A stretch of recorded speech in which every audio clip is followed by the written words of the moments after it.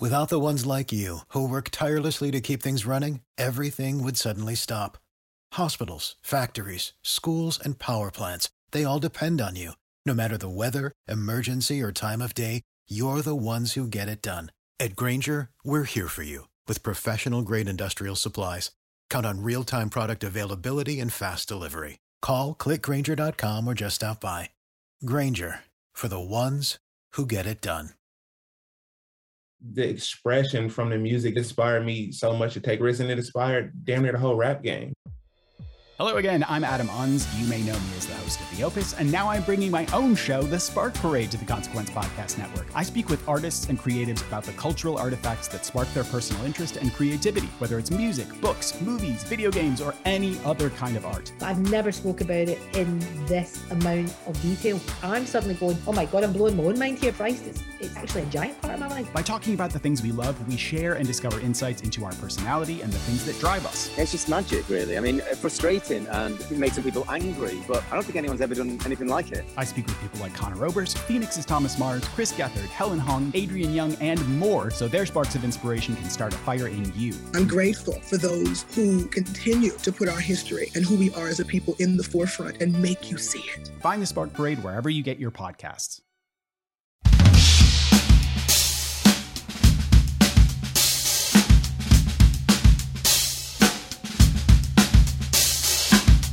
What is up, everyone, and welcome into episode 84 of the Modern Drummer Podcast with Mike and Mike. My name is Mike Johnston from Mike'sLessons.com, and my co-host, who will be joining me shortly, is Mr. Mike Dawson, managing editor of Modern Drummer Magazine. Once Mike and I get all caught up, we'll discuss our favorite sticking patterns and how we use them on the kit. Our featured artist this time is Mr. Dale Crover from the band The Melvins. In our gear review section, we'll be checking out the Tama Classic stand and the Star Single Tom stand.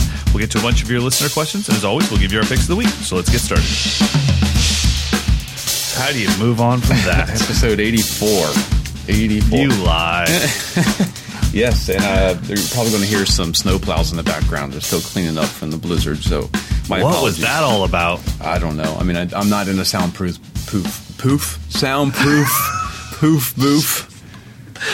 like you are. I'm protected here from our 75 degrees and zero wind. Yeah, and I had someone ask a question like, which one of us lives near an airport?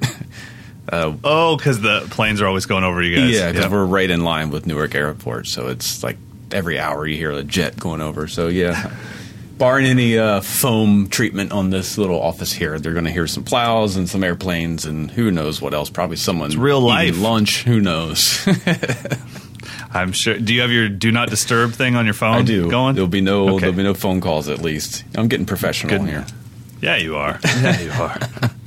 That's okay. I don't think I've ever pronounced anyone's name right in any intro in all 84 episodes, so I will probably mess up Dale's name today. We'll get there. How's life? Everything good? Yeah, all's all right. You know, it's kind of we had the return of winter, so my mood has been pretty macabre for the past week. Macabre.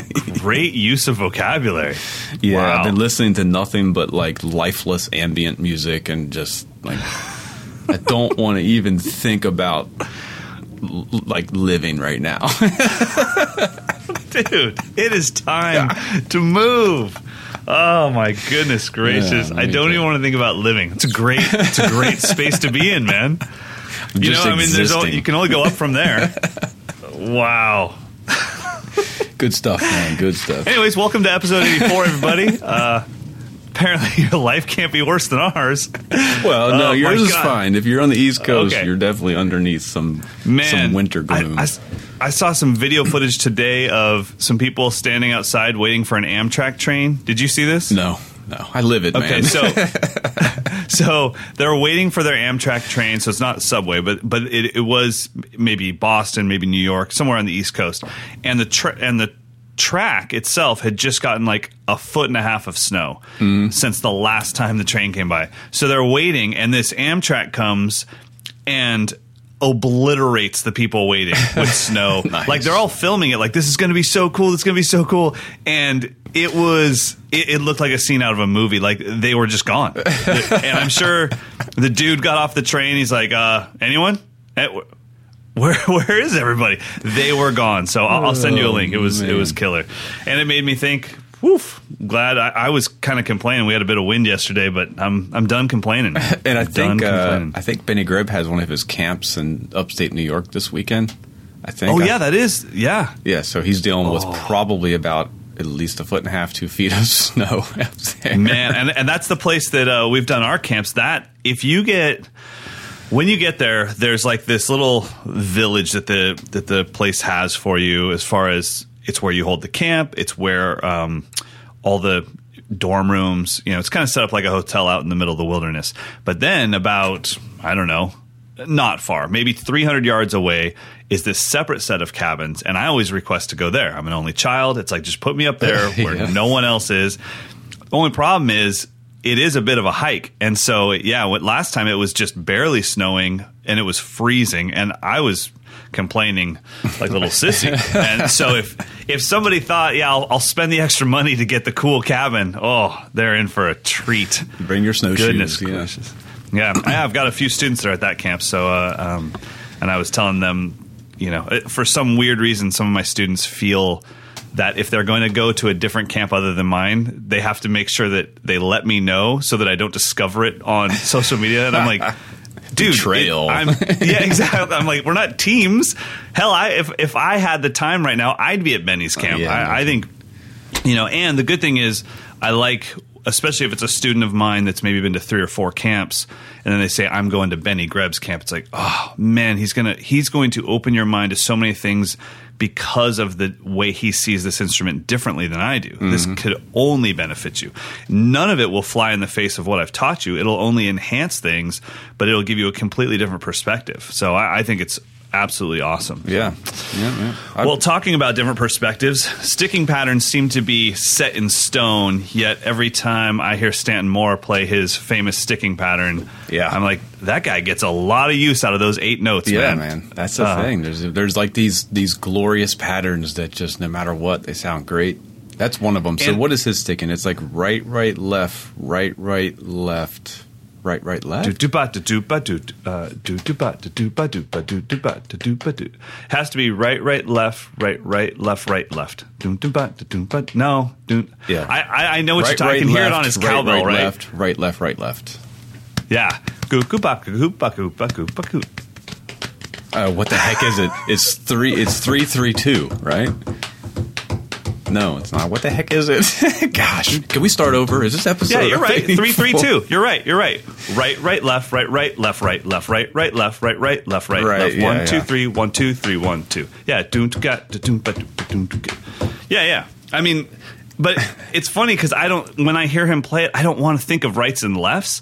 I just like it because he keeps moving around. I'm like, that can't be the same 8 notes. But it always is. That's something that my Mark DiCiani, when I was in grad school, because I was always kind of like, you have to know exactly what you're playing. You never want to play licks. You never want to play patterns. You want to kind of always be free and open. But he was like, but if you have a sticking pattern, that just frees up your mental space to now explore subdivisions and sounds, and you can get infinite variations from one sticking. So I felt like it was cheating. Like, I'm just going to play some stickings and not really know what it does. But he kind of like gave me permission. Like, no, use that as your tool. Let's do a little thought experiment. How about the next sentence you say, don't use a word that you've ever learned before?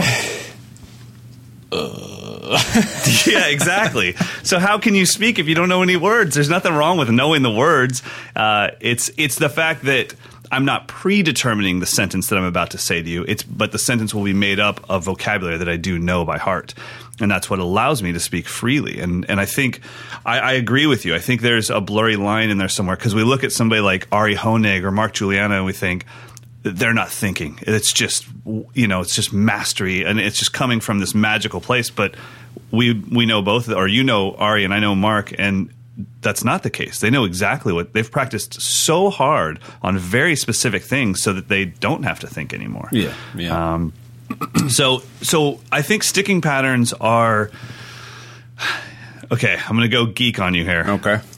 Did you ever see Harry Potter, the first one? I don't think so. Damn it. I was really hoping that I wasn't going to be the only geek here. Okay, well, so anyways, old Harold has to choose a wand, and the wand master says, you don't choose the wand chooses you. And the reason why I brought that up, which is like the lamest thing I've ever said on this podcast, is because I really do think sticking patterns, like, they already exist and they're already cool. Steve Gadd has proven that they're all cool. But certain ones kind of just choose you, and it's like, I don't know, this one's easier than that one, you know? And I mean, if you look at a paradiddle and an inverted paradiddle, there's nothing different other than the order of the notes. But it's, you know, you've got 2 singles and a double per every 4 notes. But one of them will click with you much more than the other. And both of them make a backbeat, you know, both of them groove great.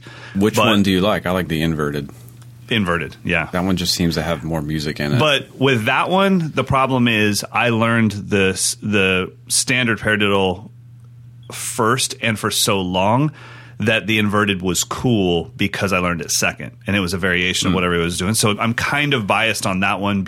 I can tell you right now, the pattern that chose me, I don't even know if it has a name. I call it a Garibaldi diddle, but the first 4 notes are a standard right-hand paradiddle, and the second 4 notes are a standard left-hand inverted paradiddle. So it's right, left, right, right, left, right, right, left. And so that's it's also almost like the Stanton Moore thing. It's just like an inversion of it. Yeah, and I think of it as like the Neil Peart ride cymbal, ding to ding to ding ding to ding. So the groove is doom to get to doom doom to get to doom doom to get to doom doom to get to doom. So that's like the one that I don't even know that I'm doing it. It's just falling out of my hand. So it's right hand standard paradiddle, left hand inverted paradiddle. What about you? Do you have an 8-note pattern that just shows up without you thinking? I mean, it would probably just be 2 inverted paradiddles that just in sequence. So the left hand lands on the backbeat. Yeah. Yep. Yeah, that would be the one probably that I default to. That's your guy. Anything. Yeah, it just has for me, it just has more texture, more dynamic interest than like a regular paradiddle. Just sounds like you have to always hit one. You're always hitting the down. You're always hitting the down. Right. But the inverted paradiddle, you can kind of, if you accent the 4th note of each grouping, it gives you, just all kinds of cool stuff. And I think you can mask it really well rather than the paradiddle. It's like, oh, there's the paradiddle, but right. Well, I think that's what's in our heads is that if I play a standard paradiddle groove, every drummer in the crowd is going to know what it is, and most of their friends and wives are going to know what it is too, or husbands. So it's one of those things where it's like, it's so standard, I don't want to do it. But I will say this: I had one of my buddies here years ago, and he was playing. And he was just ripping some fusion, like bananas, full. If Mike Stern just cranked it up to 240 BPM and Vinny was the only one that could play it. And I was like, what the hell was that? And he slowed it down from 2 whatever all the way down, and he was literally just playing the standard paradiddle. But it was so masked with ghosting that first note, popping one of the doubles that I just couldn't hear it, So I think the key is that you find music in it. When I think of the standard paradiddle, I think of those first 3 hi-hat notes, chet, chet, chet. So it's like chet, chet, chet, chet, chet, chet, okay. Chet, chet, chet. But when I think of the inverted paradiddle, it's hipper to me because it's chet, chet, cat, chet, chet, cat. Right. Doom, do, cat, doom, doom. And there's like naturally ghost notes in the middle, which is kind of a real instinctual way to play, I think. Yeah. No, I agree. So sticking patterns don't have to be constant 16th notes. I think in Rich Redmond's article in this month's issue, doesn't he have it as 4? Isn't it like a 4/16ths and 2/8? Yeah, he's just using just that fragment of the right side of an inverted paradiddle. Exactly. Just one beat, one count worth of 16th notes. Right, 1 E and a. Yep. And then if you get used to just that into the backbeat, 1 E and a 2, dip it but do gat. All the time when my students ask me like, "Hey, what can I do for stage 2 creative?" I'll say, "I want you to just groove, but the first 5 notes have to be that exact pattern: right, left, right, left." And you're going to go doop but do gat, and then for beats 2, 3, and 4, or the rest of 2, 3, and 4. It's up to you. Doop but do get, scat. Doop but do get, doop but do get. And then now you're on a journey.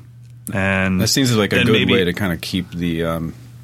You can kind of flow with that forever and never feel like you're running out of ideas or having to invent anything. But it's still exactly. You don't feel like you have to invent anything because it's still part of a motif, right? There's this anchor that every 4 bars we're going to reset. You're fine.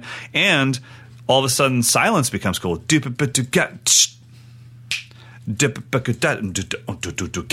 you can have it kind of spaced out like that. Right. New subdivisions, and maybe put the bass drum on that second hi-hat.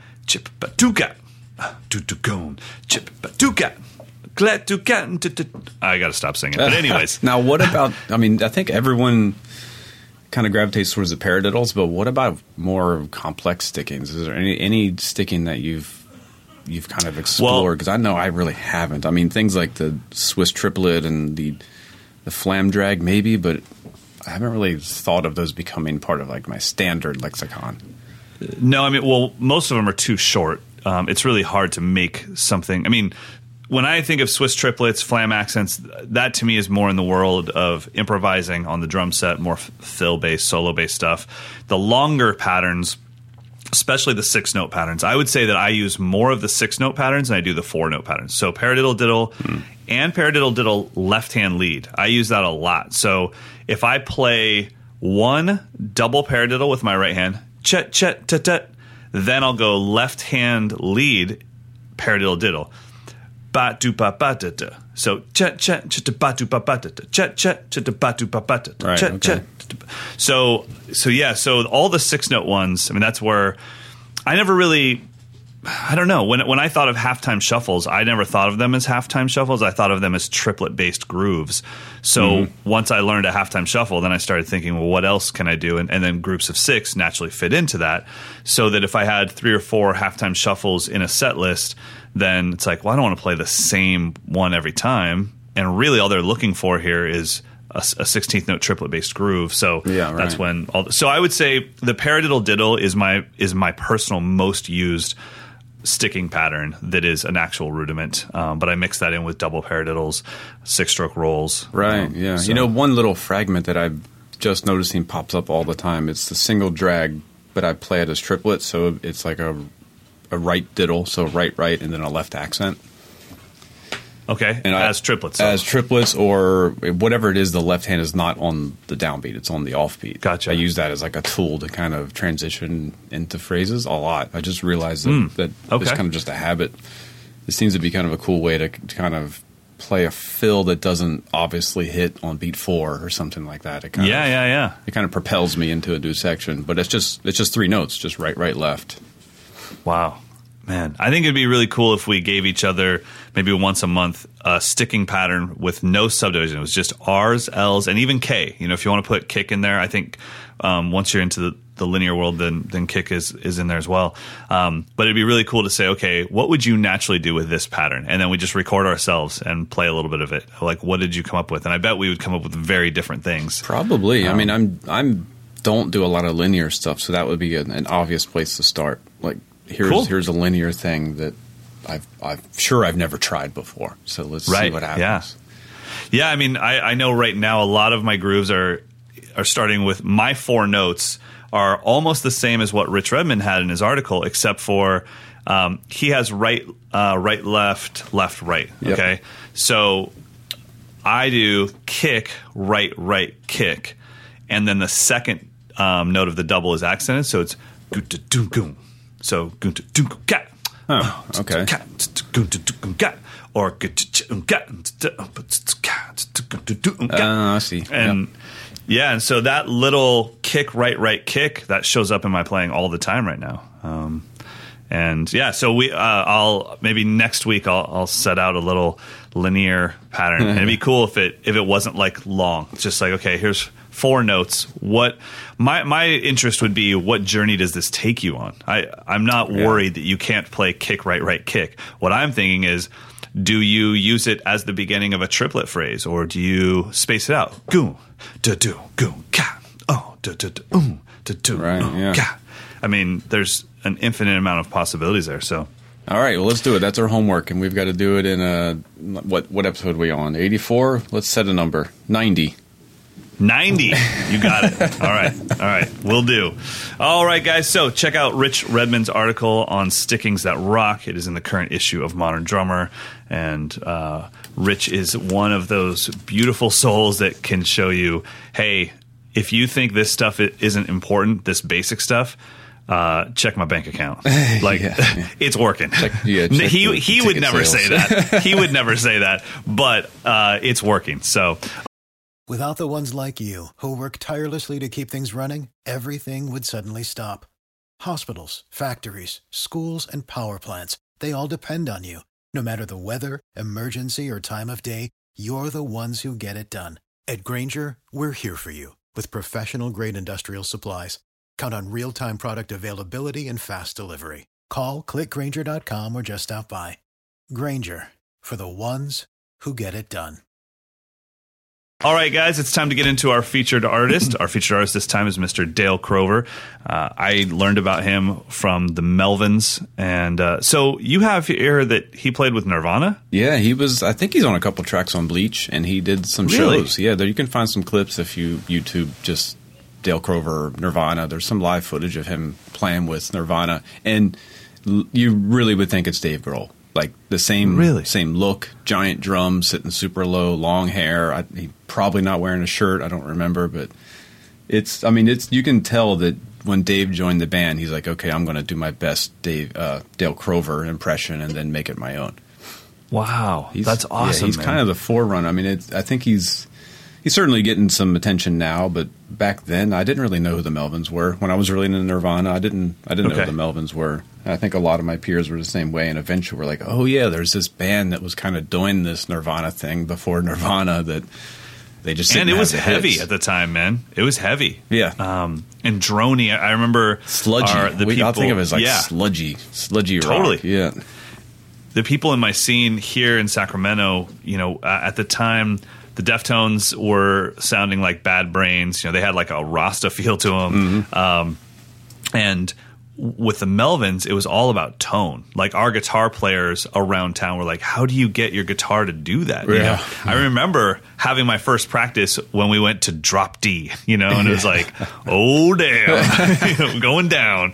And the Melvins were all a part of that. And I will say this, I didn't know who Dale was at all until you guys had him on the cover, 2 decades ago? I mean, was it a decade ago? It was a while back. It's probably been 5 years or so. Oh, really? That's it? Yeah. I thought it was that his only cover? Yeah, his only cover. Okay, well, maybe it was an ad, because I remember it was a long time ago, but I saw him and I was like, that dude looks scary. Yeah, well, I've got to figure out who he is. Yeah, he had features way back when, it was called, the stoner rock genre kind of took over a little bit. Right. Well, and at that time, the glam rock thing was still just fading out. So that's, in my mind, a drummer was Rod Morgenstein, Bobby Rock. That's what I was used to seeing in Modern Drummer. And then I see this picture of Dale, and I'm like, okay, I got to find out what's going on with this cat. So he's got a new project now? Yeah, what is it called? It's called Crystal Fairy. Yeah, so it's got Omar from Mars Volta and nice. What is her name? Terry Genderbender from Les Butcherettes, which I believe she is Omar's girlfriend, or they're somehow related. They're both in Les Butcherettes. So you can actually stream it on Melvins. What's their website? Melvins.net. They have the whole record up for streaming. It sounds like Melvins. I mean, it's big and and Buzz is in the band too. So it's Dale and Buzz from the Melvins, and then Omar and Terry from Les Butcherettes. It has like the heavy, sludgy Melvins thing. The guitar tone is like fudgy thick. Yeah. And the drums are just pummeling. But, it's got a female vocalist, so it's a slightly different vibe. And it's really cool. I mean, he's a powerhouse, and I think he's got to play those tempos, those kind of like down tempos and things. He's got some conviction. And I believe he's still playing with marching sticks. The old the Regal tip Quantums with they look like they have marble tips on the front of them. Yeah, those big old nylon tips. Yeah, I remember those. Those things are long too. Yeah, I'm pretty sure he's using those. So what a stud. Maybe that's how he gets all the muscle, man. Yeah. Well, he's actually really in shape now. I mean, he was a bigger guy for a long time, but he's pretty damn trim now. If you see him, he's taking care of himself. Nice, man. Now, have you heard any of the Crystal Fairy stuff? Yeah, I mean, I checked it out the other day because we had this story that just came out, and it just sounds interesting. I think cool. Everything that Dale does is interesting. It's cool. All the Melvins stuff. awesome. They got a couple of, like, there's an acoustic record that the Melvins put out. I mean, the Melvins playing acoustic music. Really? And he's playing with, like, rods and stuff. That's awesome. That is awesome. Yeah. Now, who's he playing for drum wise? What's he got here? Tama drums, Tama. Peisty cymbals, Aquarian heads, Regal tip sticks. He's using some of those Pete Engelhart crazy metal sculpture things. That's awesome. And looks like he's got a little bit of outboard gear in the article. Just a little bit. What a stud, man. Look at all those effects pedals back there. You know, they did a tour a couple years ago where they've hit every state, I believe, in 50 days. 50 states in 50 days. I mean, really? Yeah. These guys. You know what? I remember that. I think we might have talked about that, like, early on in the podcast, or maybe you and I just talked about it maybe on the phone together. I totally rember that. 50 I remember states it was in just 50 days. I mean, how brutal. Yeah. No thanks. That's why he's staying in shape, man. He's got to. Otherwise, he's gonna die. Yeah, right. I can't believe I'm looking at it right now. I think he looks younger than he did back in the 90s. That's what I'm saying. Dude's taking care of himself. But it's not fair. Like, is that makeup? How does someone's skin look that good? That sucks. I'm gonna go stop at Nordstrom's and get some Kiehl's products. Look like a damn catcher's mitt. Oh, man. I'm gonna let you keep on going about it. Dale Crover's skin. It's buttery smooth. What kind of deal did he sign with the devil? It's not fair. Oh, man. I mean, the grooves are fat, too. I mean, honestly, I learned to play slow tempos from him and Kelly Scott from the band Failure. Oh, yeah. And those were my two guys, and the two bands that were writing a lot of songs at like 42 BPM. And the fills were ja-doom-doom, ga-doom-doom, ga-da-doom-da-doom, and I was just like, man, I'm going to have to put together 20-inch crashes to make the hi-hat sound like that. I mean, it was just... But the thing is, even when I would record myself doing it, you can hear me almost on the downbeat of every one, pull it back again. These guys just do it naturally. Yeah. And it's just, they're comfortable there. You know, I kind of feel like if I said, Dale, count me in. Whatever you want, just count me in. I feel like he'd go, 1, 2. Right. And I'd be like, oh my God, that's your natural tempo? And I think he'd be like, yeah, that's how I hear the world, man. Yeah. It's like, and I feel the same with Kelly from Failure. He'd just kind of, like, I feel like if somebody honks at him, it's like, and he's like, I'm going, and it's just like, it has to be in you to play those slow tempos, to play those massive fills with so much space. When I play slow tempos, it's like, cool, I can fill this thing with 30 seconds. Yeah, right. Might even be able to reach for 64ths. You need some of those quantum sticks then. Yeah, exactly. And those guys really have that, sha-doom, goom, doom, doom. And it's incredible, man. Yeah, he writes really cool part. And I believe when the Melvins tour, they still have a second drummer. I think it's Cody Willis. Okay. So there's a lot of cool, like, it kind of takes me back to being in percussion ensemble where they write sections where they're playing all these ridiculous unison lines that seem to go on forever, but they're just super tight. And at one point they had their kits kind of set up to where they were sharing elements. So it was like this weird octopus drummer that was... Oh, okay. I get it. They had symmetrical kits and they were sharing like a cymbal or something like that. Really cool. That's really cool. Really cool. And their drum sounds are just... they have to be using floor toms for rack toms. Yeah, no, it's massive. That's what I'm saying. It's like I remember listening to it. And I'm like, I can't. My head's turned to paper if I get them that low. Yeah. But I was dealing with a 10-inch rack tom, so it just wouldn't go down. It just wouldn't do it. Awesome. Well, guys, check out Dale Crover. You can check out his new group, Crystal Fairy, and obviously you can check out everything he's ever done with the Melvins and Nirvana, and so check it out. Yeah. All right, it's time for gear review. Man, wait till you guys hear this. What can you say about the sweet tone of a Tama Classic stand? Oh, man. And we reviewed a Tom stand. I mean... Yeah, the Tom stand, yeah. Let's talk about buttery tone. My God. So has Tama before had the flat bass stuff? Or is this new for them? This was something that I believe Peter Erskine kind of urged them to design, so he when he pushed into production. Yeah, he put. So what it is kind of I'm sure. I think it was a pick of a week for me a while ago. But what they did was they took like the old Ludwig style single brace stands from the '60s and kind of redesigned them and made them a little bit beefier. So the upper portion is actually solid steel, so it doesn't really wobble as much. And it still has the tooth tilter. It's not like a toothless tilter. It still has the old school one, but it's a great stand, and I've been using it. I've been using it on like hard rock gigs, and it doesn't tilt. And I actually took that and an old old Ludwig stand to a gig, and the Ludwig stand definitely started to fall over and lose its strength, but the Tama stand didn't budge. I even had a ride cymbal on it. It didn't move. Really? Yeah. So I think these are anyone who's looking to really streamline their setup and get super lightweight. These are pretty stable. I mean, unless you're like using Regal Tip Quantum marching sticks, I think it'll hold up to whatever you're doing.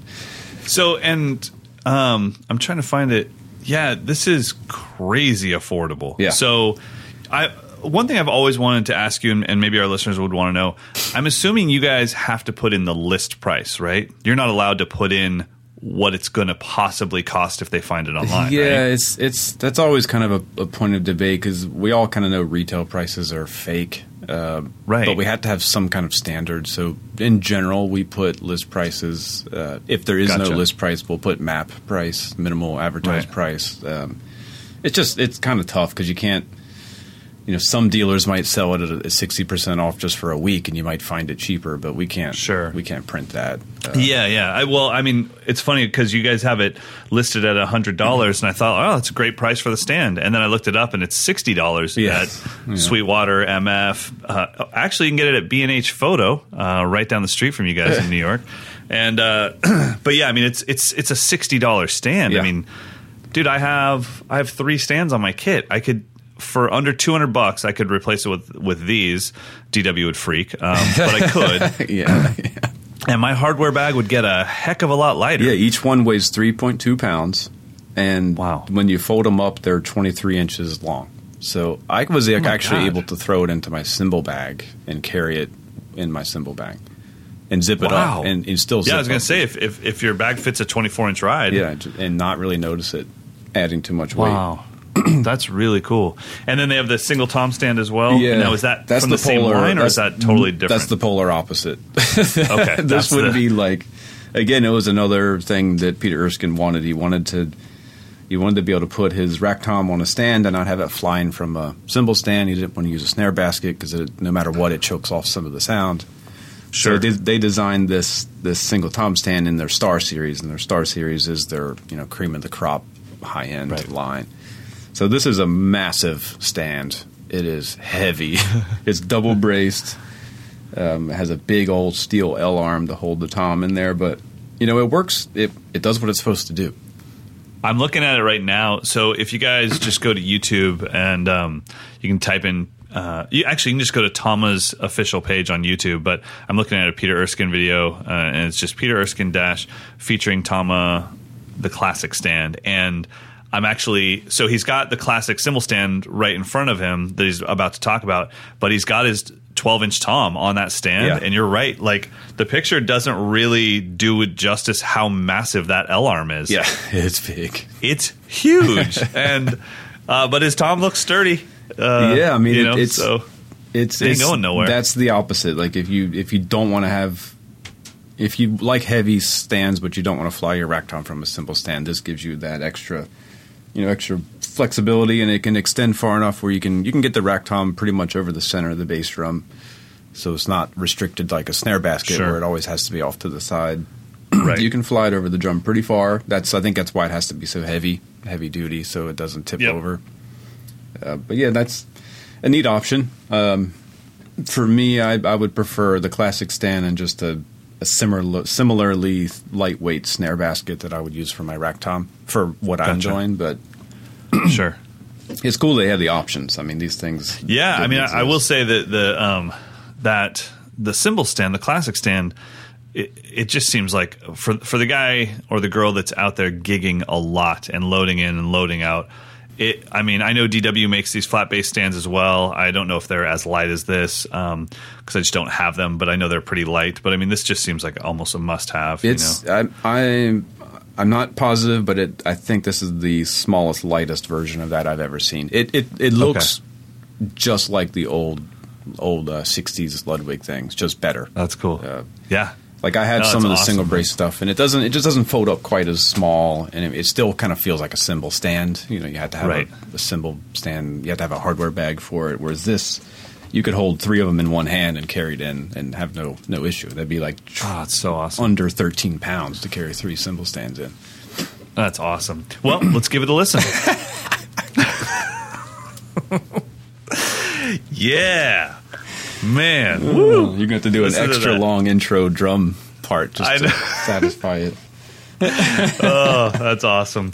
All right. Well, this gives us a little extra time to get to a bunch of your guys' questions. So if you guys want to keep sending in your questions, please do. mdinfo@moderndrummer.com. Also, it's time to remind you, please, if you get a chance, just go to iTunes or Podcast One or wherever you listen to this podcast and give us a nice 4 or 5 star review. And just know that Mike and I do read those reviews, so please write whatever you want. And after you give us a 5-star review, you're more than welcome to rip us to pieces in the text. Just hit all the stars so that more drummers can find this podcast.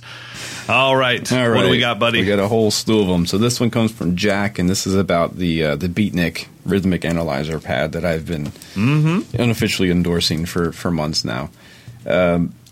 So he's saying, my question is, what do you two consider a quality score for whatever you're working on? Should you be shooting for 80%, 90%, or at what point do you say that's pretty decent? And also, do you guys ever work in the expert level?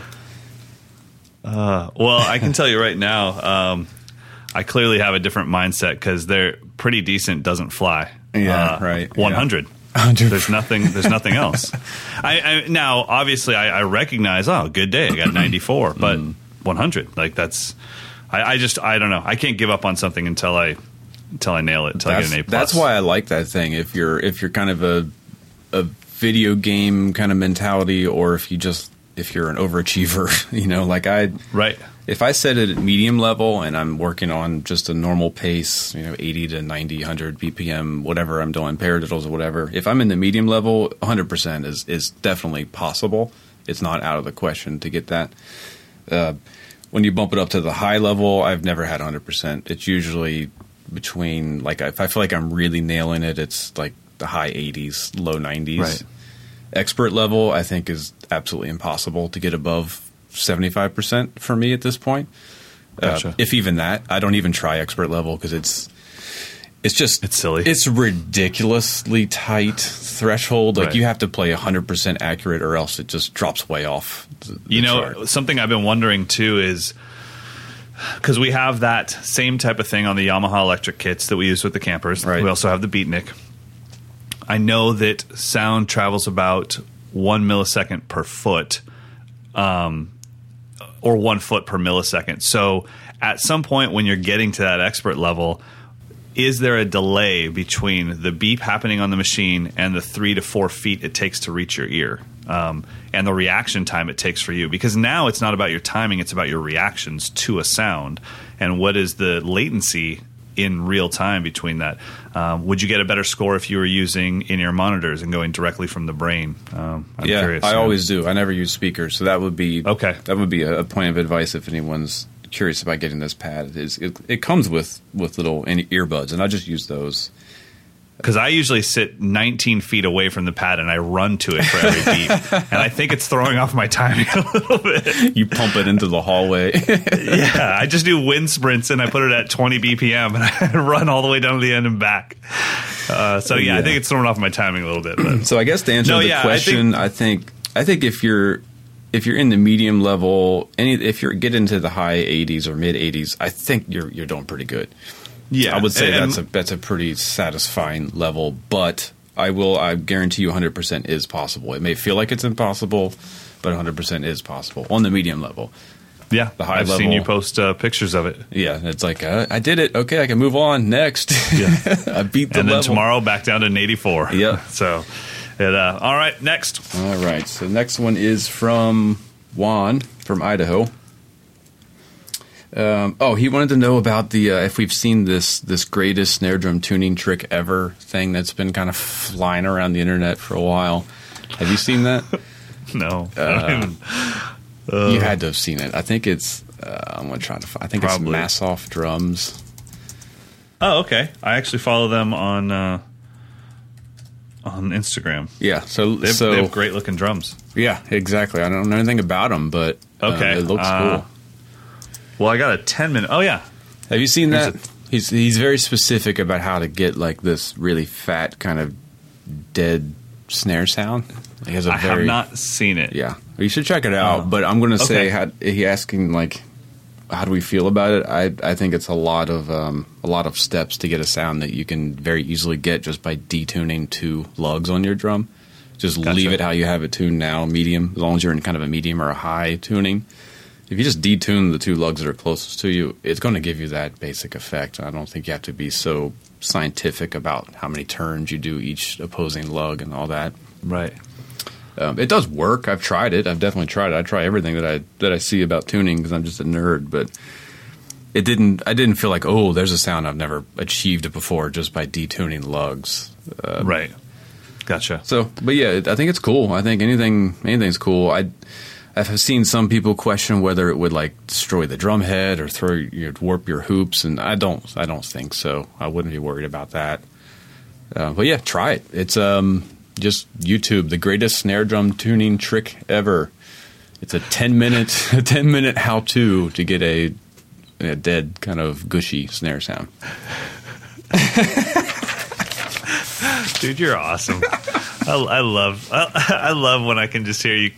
It's awesome. I like that ever is in all capitals. Yeah. Because this is not the greatest snare drum tuning trick ever. It's the greatest snare drum tuning trick ever. Ever. Because it's in all caps. Forever. Hey, all right, that's next. That's called SEO right there because the video has 1.9 million views. Yeah, damn. So, and it's not even 2 years old. Yeah. But you know what? Yeah, I'm gonna do the greatest something. I mean, really, if the biggest thing to take out of this is if you want to get views on your video, give it a headline like that. Yeah. I mean, it's got 900 thumbs down, but 28,000 thumbs up. I mean, he's done pretty good with this thing. So, hey, like I said, I follow his company. So I think he makes awesome looking drums. The only problem is he does a lot of stuff. Not the only problem, but does a lot of stuff of pictures because the drums are so beautiful. But I want to hear more of them as well. Yeah, check it out, and you can just check out the whole company, MassoffDrums.com. It's MASSHOFF drums.com. Like I said, I mean, I really do follow them on Instagram. Their drums are gorgeous. Yeah, so he's doing cool stuff for sure. Okay, so all right. Next one is from Brian. Brian, currently in the Dominican Republic. I don't know if he's living there or if he was there at the time, but he has a simple question that I think we might have answered, but maybe not specifically. What was the song that got you guys into drumming and why? Ooh, the song. Man, that's tough. I don't know if there was a song that did. And yeah, I don't think we've answered this on a song level. I would say probably the first song that I wanted to learn, note for note, might have been In the Air Tonight by Genesis or Phil Collins. Just because even when I was young, I could play that fill. Gat. Right. But it's actually, and I'm not being funny right now, it's a long pattern. If you've ever tried to learn the actual, after the fill, it's doom, to gat, doom, gat, doom, gat, doom. I mean, it goes. It's a 4-bar pattern. I can't remember it without playing it. But it's not the easiest thing in the world for a kid. Yeah, right. And so, but yeah, I mean, I would say probably In the Air Tonight. What about you? Yeah, I think, I think it was Ice Ice Baby by Vanilla Ice. Okay. It was, no, I mean, it was that. Sorry, go ahead. It was either that. No, you know what it was? It was Tone Loc Wild Thing. Because that's a sample of which I had no idea at the time. It's an Alex Van Halen sample. And my entire childhood was spent in front of the TV watching MTV and obsessing over Van Halen. So Van Halen. For some, when that single, that Tone Loc song came out, I'm like, this sounds so cool, and I don't know why. And because he was sampling my favorite drummer that I wasn't even aware of. Yeah. So that was the first song I learned how to play. Like I remember in the back of my parents had a Chevy Cavalier, and I remember tapping it on the headrest, the fill. And actually figuring it out, and my mom like smiling, like that's great, but can you stop doing that? Like mom, I got it. Drive me to Tone Loc's house. I can audition. I'm ready to go. I got the fill. It's a wild thing. That's Tone cool. Loc. Yep. That's funny though. I mean, listen to what we both said. Both of our first songs were driven by the fill. Yeah, the groove was like, oh, I'll figure that out, but I got to learn that doom doom doom or the doom doom doom doom doom doom doom doom gat. And for me at the time, I had a 12 and a 16, so it went doom doom doom doom doom doom doom doom gat. It was like, all right. I had one of those toy kits. So I had a 16-inch bass drum, a 10-inch rack tom, a 10-inch snare, and a splash. And that was how I played. I played Wild Thing on that, along with the entirety of Rush Presto. Yeah, you did. Nice. Yeah, exactly. I was going Billy Cobham's Spectrum and In the Air Tonight. Yeah, buddy. And due to my record player, I was like, God, I got to wait another 3 minutes till the drums come in. Right. And then I'd like move the needle and I'd go past the fill. I'm like, ah! So, very cool. All right, let's get to another one. All right. This one, I think this might be one for you because I've never really thought about my bass drum technique that much. So John Parker, he's working on developing single stroke speed between his hands and bass drum. And he noticed that instead of playing smooth legato strokes on the bass drum, my motion is more like consecutive double strokes with a little hitch in between every two notes. Yep. If I try to play flowing legato strokes on the bass drum, his foot will only last about a bar before it starts to spaz out. He plays heels down, so he's just looking for some advice. It really, I know exactly what you're talking about.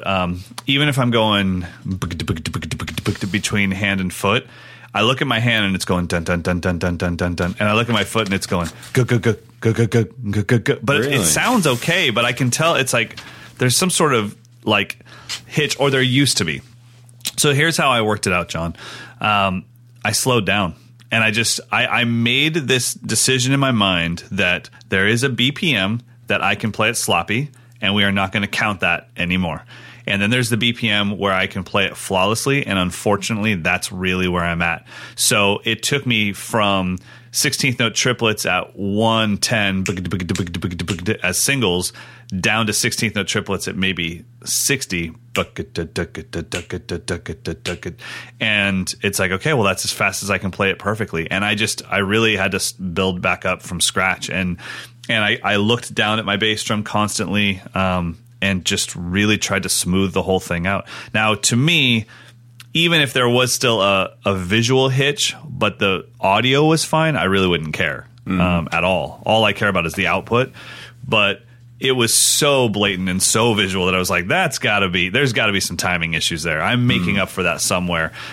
So really, it just became one of those things where, and I do that with all my students, like, how fast can you play paradiddles? And they're like 210. I'm like, that's awesome. Let me see. And then they do it, and I'm like, yeah, sorry. 7 out of 8 notes are baby bouncies. That's not going to work. Let's find out where you're really at. And then we get all the way down to maybe 85, and they're like, no, I want my 210. And I'm like, I'm sorry. Like, that was a lie. You were living a lie. Let's just shed that skin and live in the now, man. You're an 85 BPM or high five. Let's get to 86 tomorrow. So I think it just comes down to slowing down, putting on some music, John, so that you can do it for a long period of time. And you might just have to build up some new endurance. And you play in heel down. I would think, even though you might not be able to do heel up right now, I think you might want to make it a point to do that, because you can kind of float a lot better, and you're not over. At least for my experience, you're not overworking the front of your shin like crazy. I was going to say the people that I really dig on that play heel down play pretty sparse. It's a lot of it may be dense per measure, but it's not a lot of notes in a row. I think about quick little burst, maybe, and then a lot of syncopated drumming, but I don't see a lot of heel down. Not I so mean, much. you just wear that out, and your hip flexor can handle that more than the front of your shin can. So I'm with you, buddy. All right, you want to do one more? Yeah, well, we have two that are kind of on similar topics, so let's try to nail them both at once. Let me see here. So one is from Eric and one is from Curtis. So Eric's question is, so he went on tour with the band, and basically his role was to just kind of keep time and lay it down. So his question is, should I worry about being the man who simply holds it down? It looks like he's been spending a lot of time practicing, like 3 to 4 hours a day. And so I guess he's wondering if it's important. I mean, he's basically wanting to play more drums is what I'm getting out of this question. Yeah. Anyway, so he says, should I think of the label as being a tasteful drummer as anything other than a badge of honor? So he's basically looking for our thoughts on, is it worth it to practice things that you're not actually going to use? And then this other one from Curtis, have you ever dealt with complacency or lack of drive due to the fear, due to the fact that you're delivering what people want as a player, but you're not as good as you want to be? So that's another thing where he's trying to find the inspiration to get better when no one's demanding it of him. Yeah, and that is tough. I agree. I mean, I think I was really lucky that I had a grandfather that was part of the jazz scene when it was really happening. Like, he got to see all of the greats, Miles and Coltrane and everything. Mm-hmm. And so he was part of that scene and talked to me about, like, the birth of bop and seeing these guys play, you know, their radio show gig that was probably boring as all hell for them, but then playing in front of 20 people at midnight at a club and they would burn, right? You know, so that's always been in the back of my head, was that if I was doing the Steve Jordan type gigs, I could always have a side project that 4 people came out to see, but we just went in, you know? Yep. And it gave me that kind of like, okay, at least I got that off my chest. Now I can go play my pop gig again.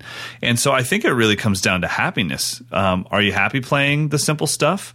And or are you tortured? I was literally tortured is a strong word, but I was definitely in my own personal hell while touring because it wasn't my thing. So it's like, it didn't matter if it was somebody else's thing. I just didn't dig it.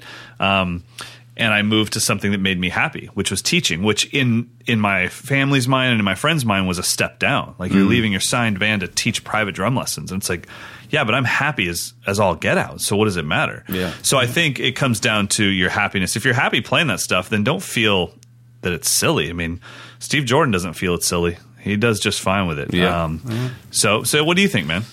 Well, the first thing that came to mind was you and I's favorite drummer of all time, Matt Chamberlain. I mean, the guy is tireless in his – he's one of the most restless drummers I've ever met. Like, he's constantly exploring and trying new things, putting up videos of him jamming to odd time, modular synth loops, and making records of him, you know, just programming just crazy things and just jamming on the drums over it. And then he goes down to Nashville and makes a record with Keith Urban. Right.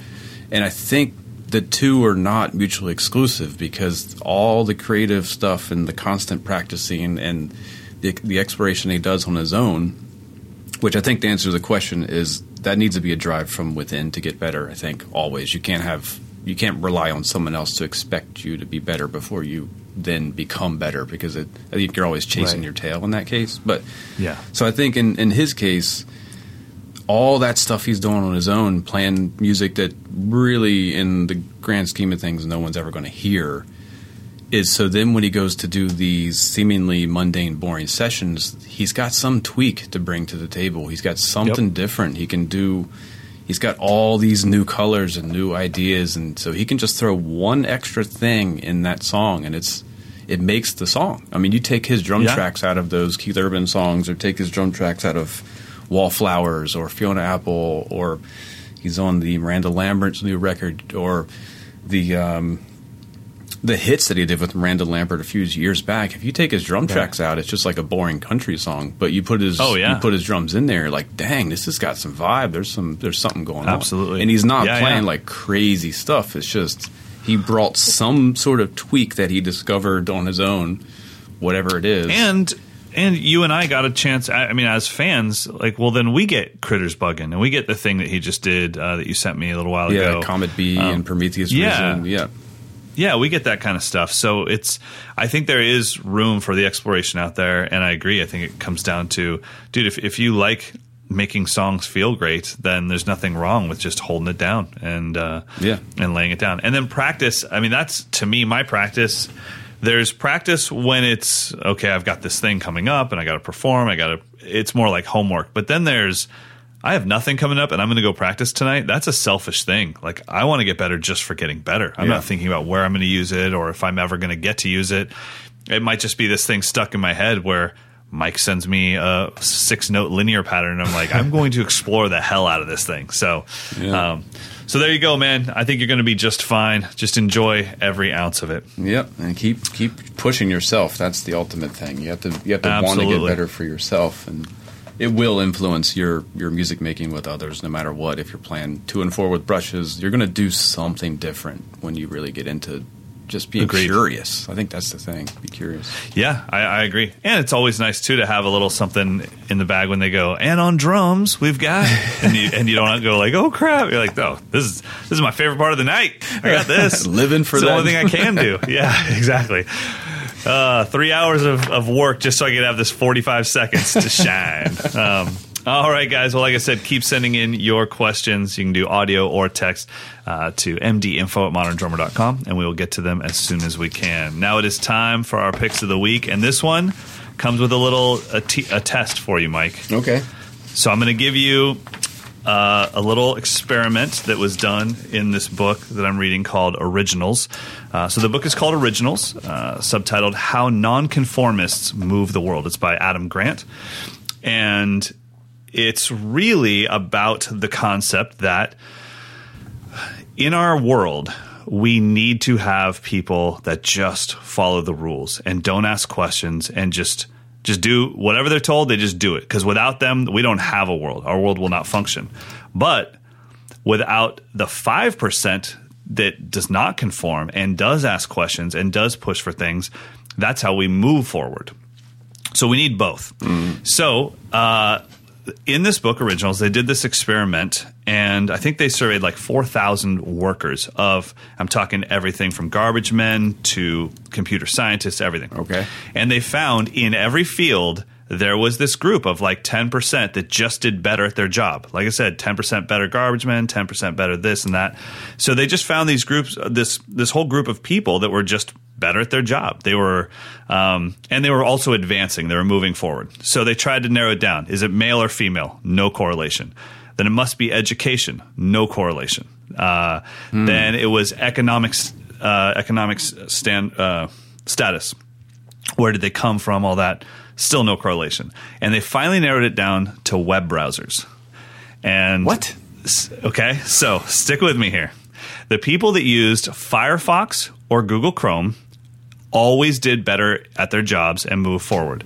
The people that used Safari or Explorer did not. Do you know why? Do I know why? I couldn't figure it out. Yep. Why they would be better at their job? Because of they're using Google Chrome. Or Firefox. Or Firefox, which I think are two completely different items. They are. I don't, because YouTube is attached to Chrome. I don't know. I couldn't figure it out either. So it does relate back to the book, How Nonconformists Move the World, Originals. So what it is that all PCs come shipped with Explorer, and all Macs come shipped with Safari. The people that will not allow for that, they want to search out for something better. So they find the best browser possible. They don't accept what came on their computer. That relates to every aspect in their life. They never expect what's given to them. or they never take it. They want more, want better. And so, yeah, it was a crazy experiment. And the whole book is about things like that. And it's really, and I was like, yes, Firefox. Now, be honest. I use Where Chrome. Are you? I use Google Chrome. Yes. 100% of the time. And we're moving the world forward. Beautiful, man. So yeah, I thought it was a really cool thing, and it makes a lot of sense. Like, your computer comes shipped with something, and when you launch a PC to like actually activate it launches Explorer, gets you on the internet right away. Same thing with your Mac. It brings up Safari, and you're good to go. And so it's like the people that won't allow, like they just search for something better. They fit into that group. Garbage men to rocket scientists. So there you go. The book is called Originals. You can get it for $15.99 in hardcover on Amazon.com, or paperback for $11.59, and it's by Adam Grant. Very interesting. That is my pick of the week. Wow, I'm kind of like mind blown. It makes sense. I mean, I guess you're kind of drawing some slight assumptions that I guess they were able to prove them, but that's interesting. Sure, I mean, but it is something to think about. That it's like, yeah, I could totally see the people that are like, why would I ever need a different browser? It came with a great one, and it's like, yeah, how do you know? Right, yeah. You have to try them all out, right? And they're like, no, I don't need to try them out. It came with a working one. I'm fine. It's like, how long have you been at your job? 26 years. Have you ever advanced? Nope. It's like, all right. Now, I'm sure I'm going to get some hate mail from the Explorer users that are like, hey, I'm the president of my company, jerk. But anyways, better things to worry about, like my employees and their retirement funds. Sorry, I just solved clean water for Africa. I didn't have time to download Chrome, Mike. I guess mine's what's your amazing pick of the week? You got a drum key that's a magnet? No, I guess mine kind of correlates to that, because I've been trying every digital audio workstation I can get my hands on to try to find the one that I think is the best for what I'm trying to do. What have you been using in the past? Pro Tools? I started out using GarageBand. Actually, I started out using Digital Performer in college, and then GarageBand when I got my first Mac, and then Pro Tools because that was what everyone said you had to have, and I just don't like it. I just don't like Pro Tools personally. The past 5-6 years it's been Ableton Live, which is definitely not a standard tracking software, but I think it's really powerful. But when I got my new computer, I went ahead and got Logic Pro X, which is an Apple product, so it comes pre-installed. You don't have to worry about that. But it's a couple $100, where like Ableton Live I think is $900 to get the whole thing with all the plugins and all the synthesizers and stuff.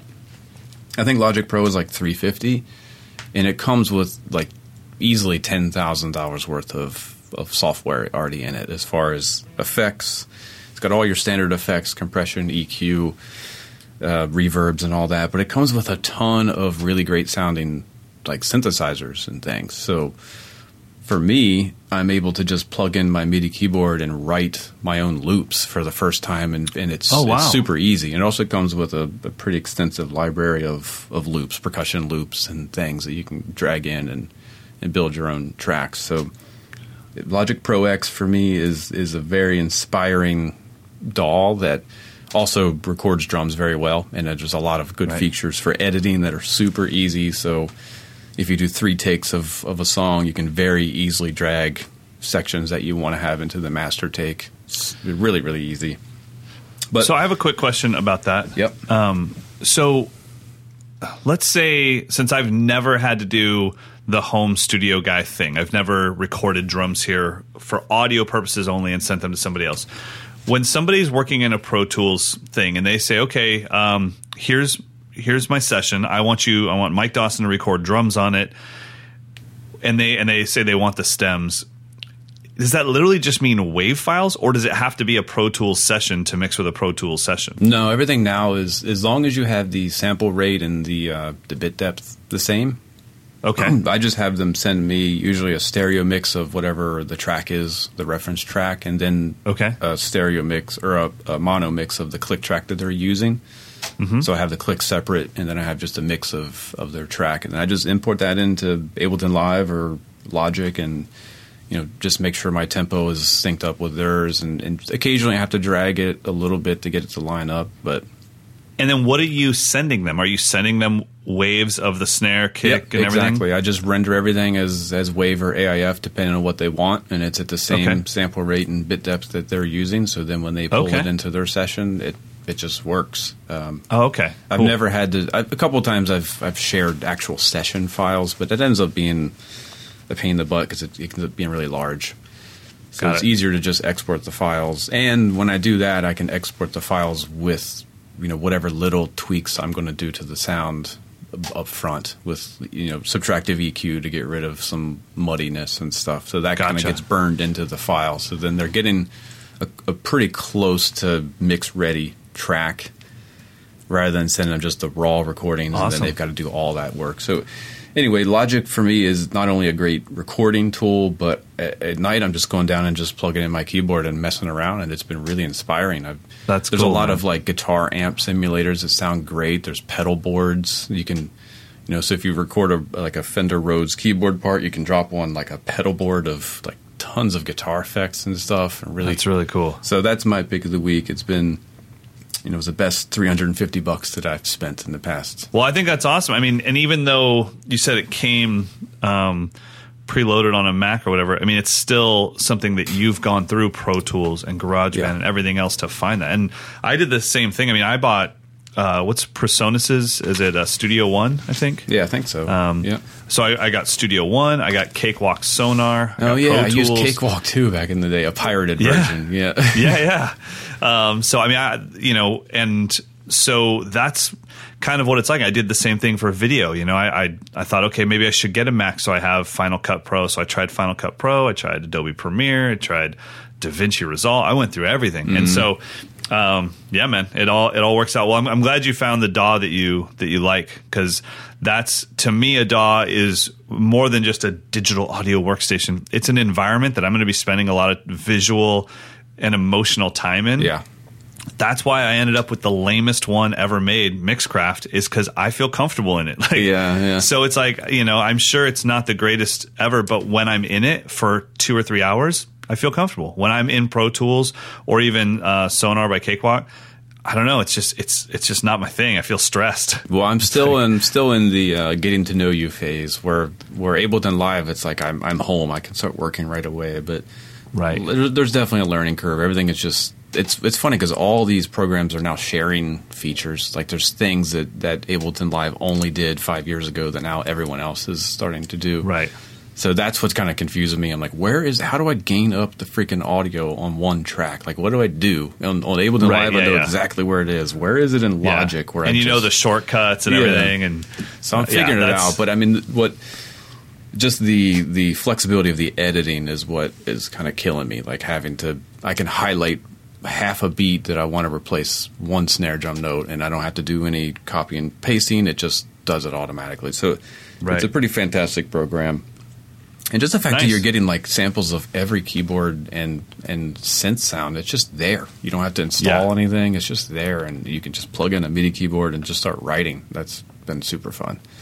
I love it. Well, check out Logic Pro. Logic Pro X. Sorry. Yeah, Logic Pro X. X. Mac only, unfortunately, but get a Mac. There you go. Get a Mac anyway. No, let's not start. Check out the book Originals and Logic Pro X if you weren't able to get a PC and you got stuck with a Mac. All right. I'm just kidding. I have all Apple products at the house. All right. Everyone have a fantastic week. I think that's kind of it. Yeah, that's it. So that was a solid sign off. Have a good week. Don't have a good week. Happy St. Patrick's Day. Is that today? I don't know. It's just cold. I don't either. It's just cold. All right. Everybody, we will see you guys next week. See you later. Peace. Why do I have to have the last word? I don't know, man. Let's just keep going. Let's see how long. I don't know, man. That was so self-honoring. I don't know, man. Because you're an ass. Like, but you just stopped it.